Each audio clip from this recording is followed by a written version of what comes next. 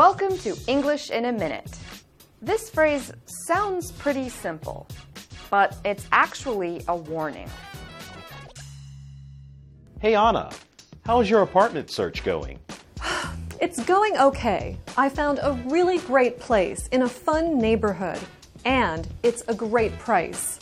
Oh, that's great. So, what's the problem? The apartment manager asked me to give him $500 in cash before signing a lease. That sounds like a major red flag. I hope you didn't give him any money. Something that is a red flag is a problem or a concern, one that could lead to danger.